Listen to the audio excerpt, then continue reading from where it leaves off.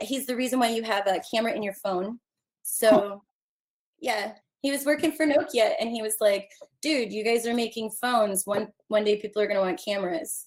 And that took like 10 years for him to be right, but he was.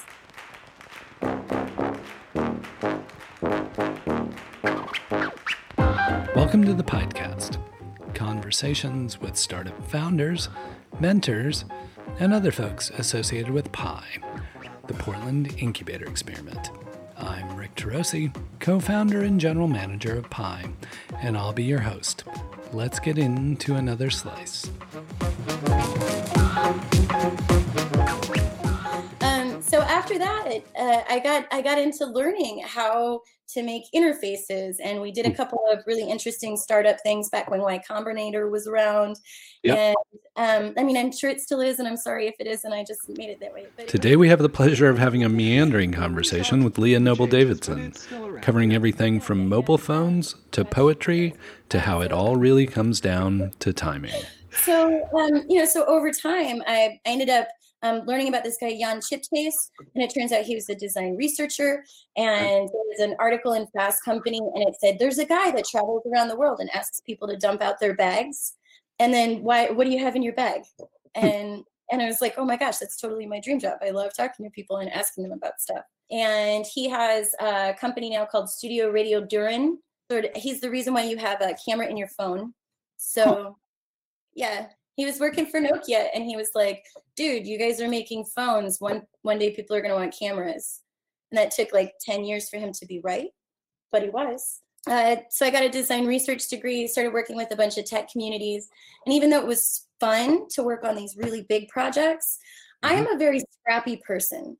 And so I felt like I ended up working better with other scrappier teams, where you don't have as much of the paperwork in between things, but you have a real need to be like, how do we stretch something that doesn't go far enough?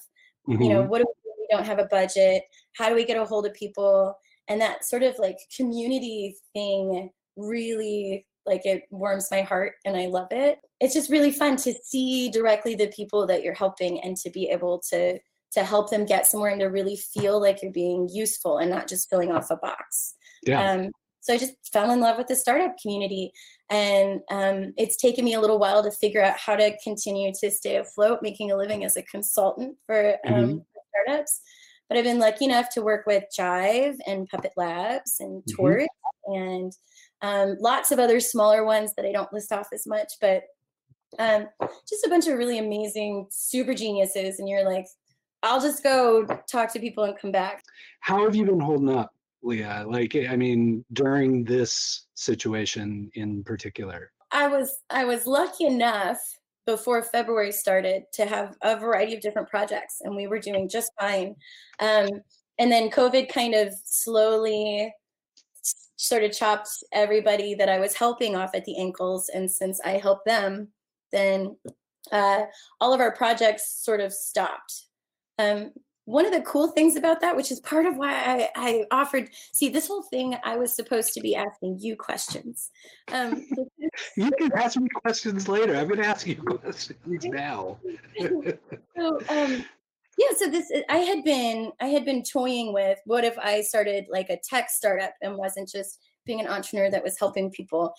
Because I love talking to people so much. I was like, what if I made an app where geeks could talk to each other? And because we've got such specialized language and people seem to feel a lot more connected. The younger we get, those generations feel a lot more connected to people they see online than the people they know in space. Yep. But because I was busy and I was helping these other communities, it was always on the back burner.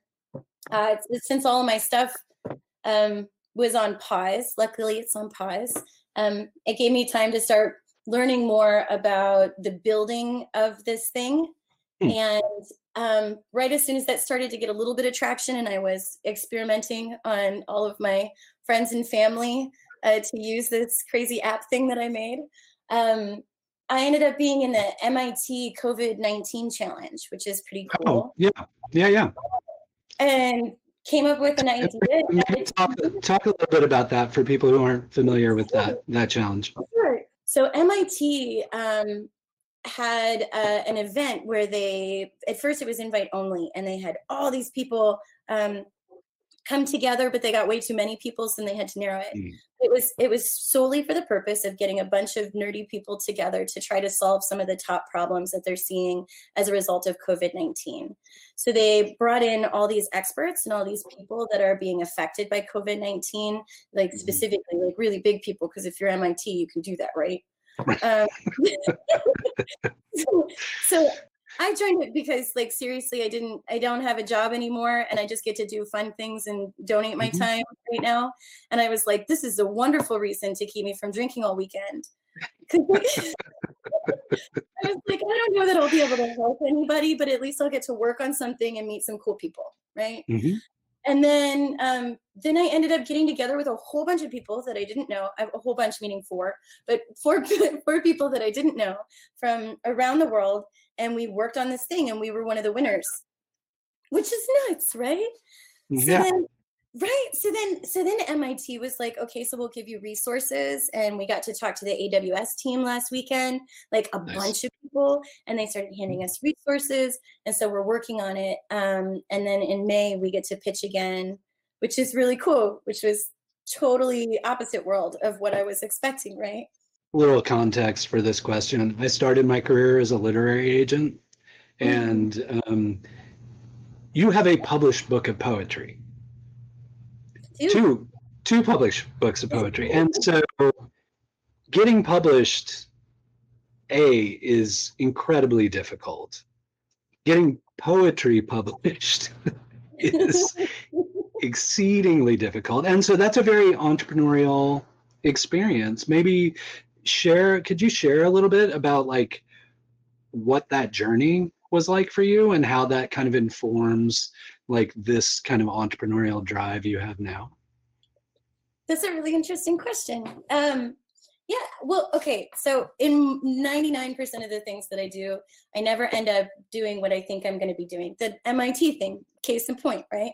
So same thing with poetry. I hear so many amazing, super talented poets talk about all the times they sent out letters and all of the rejections that they have to deal with.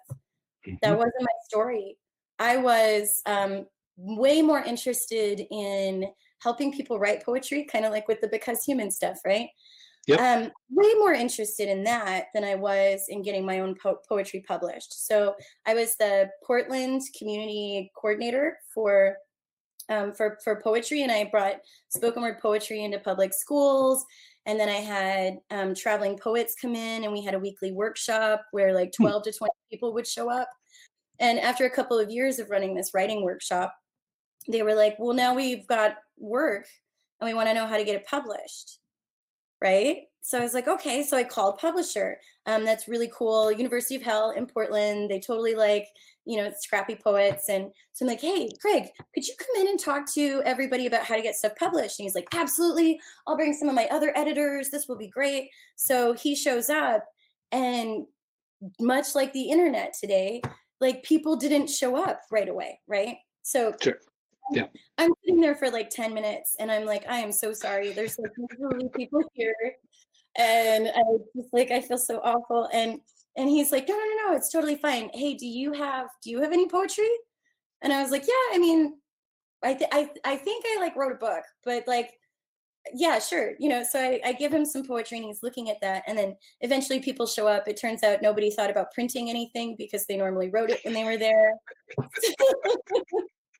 So everybody shows up. It's great. We have the workshop. It's totally fine. And then a week later, he shows up, and I'm like, what's going on? And he said, I'd really like to publish your book. And I was like, well, what? And he was like, I loved it. I would like to publish the book, and I think that it would do well. And I was like, what do I need to do? Like, this is weird. This is crazy. And I ended up having to be convinced by all my friends that it was something that I needed to pursue fully, because I was already working as a strategist, and they were like, you got to go on tour. And I was like, I can't go on tour. I have a job. And then I got handed, I think that's the thing. So when you're going to draw the parallels, I think being a part of the community is really important. I think that's something that you show as a mentor all the time. And then also putting people around you that will force you to respect the work that you do is something I know that I need. Yeah. I don't know if everybody needs that, but I constantly need somebody to tell me I'm full of shit. And they're like, no, Leah, you can do this. Yep. Because I'm always like, oh, no. Yeah. Well, and there's so much imposter syndrome in any creative industry. Like, I always think of startups as a creative pursuit, right? And people are full of self-doubt. And at the same time, the friction is that they have to pretend they're not, and that they think they're the right person to do this, and yet internally they're constantly arguing with themselves about, like, I don't deserve this, am I the right person to do this? So it's very interesting coming from my background in literature into tech, which I believe engineering is a creative pursuit. I believe building businesses is a creative pursuit, but everybody wrestles with that kind of internal voice. And I think the thing that's interesting about your story is it really reflects, to your point, being part of the community and being kind of those connected in a way that's valuable, but also that it's so much of it just comes down to timing. Like that's really all it's about. Oh, and then the other part, the part that like I should plug, like, even if there's anybody out there that's the poetry community is fantastic. And honestly, just because I had for 2 years, I'd had traveling poets come through, and I just personally loved doing it. So I loved having them at my house and showing them around and making them dinner and all sorts of stuff. When I finally decided, okay, I'll go on tour, I thought I was going to do like a 1 day, like 1 week tour maybe, and I posted online, and unbeknownst to me, all of those people that I had at my house were like, now you have a show in the city. So in 72 hours, I booked 80 shows. And that's crazy. I was so overwhelmed because it wasn't me. And it wasn't even necessarily like any of the work that I did, right? It was just doing what you love, and like it comes. Does that make sense? Yeah. It totally does. And I think that's a message people need to hear right now, right? Like, I mean, so many of us are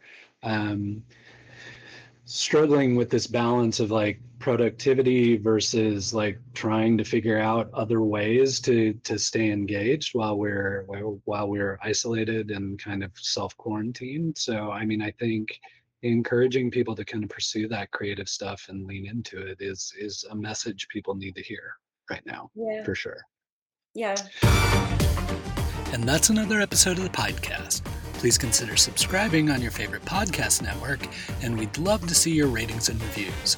For more of this conversation, visit piepdx.com/YouTube.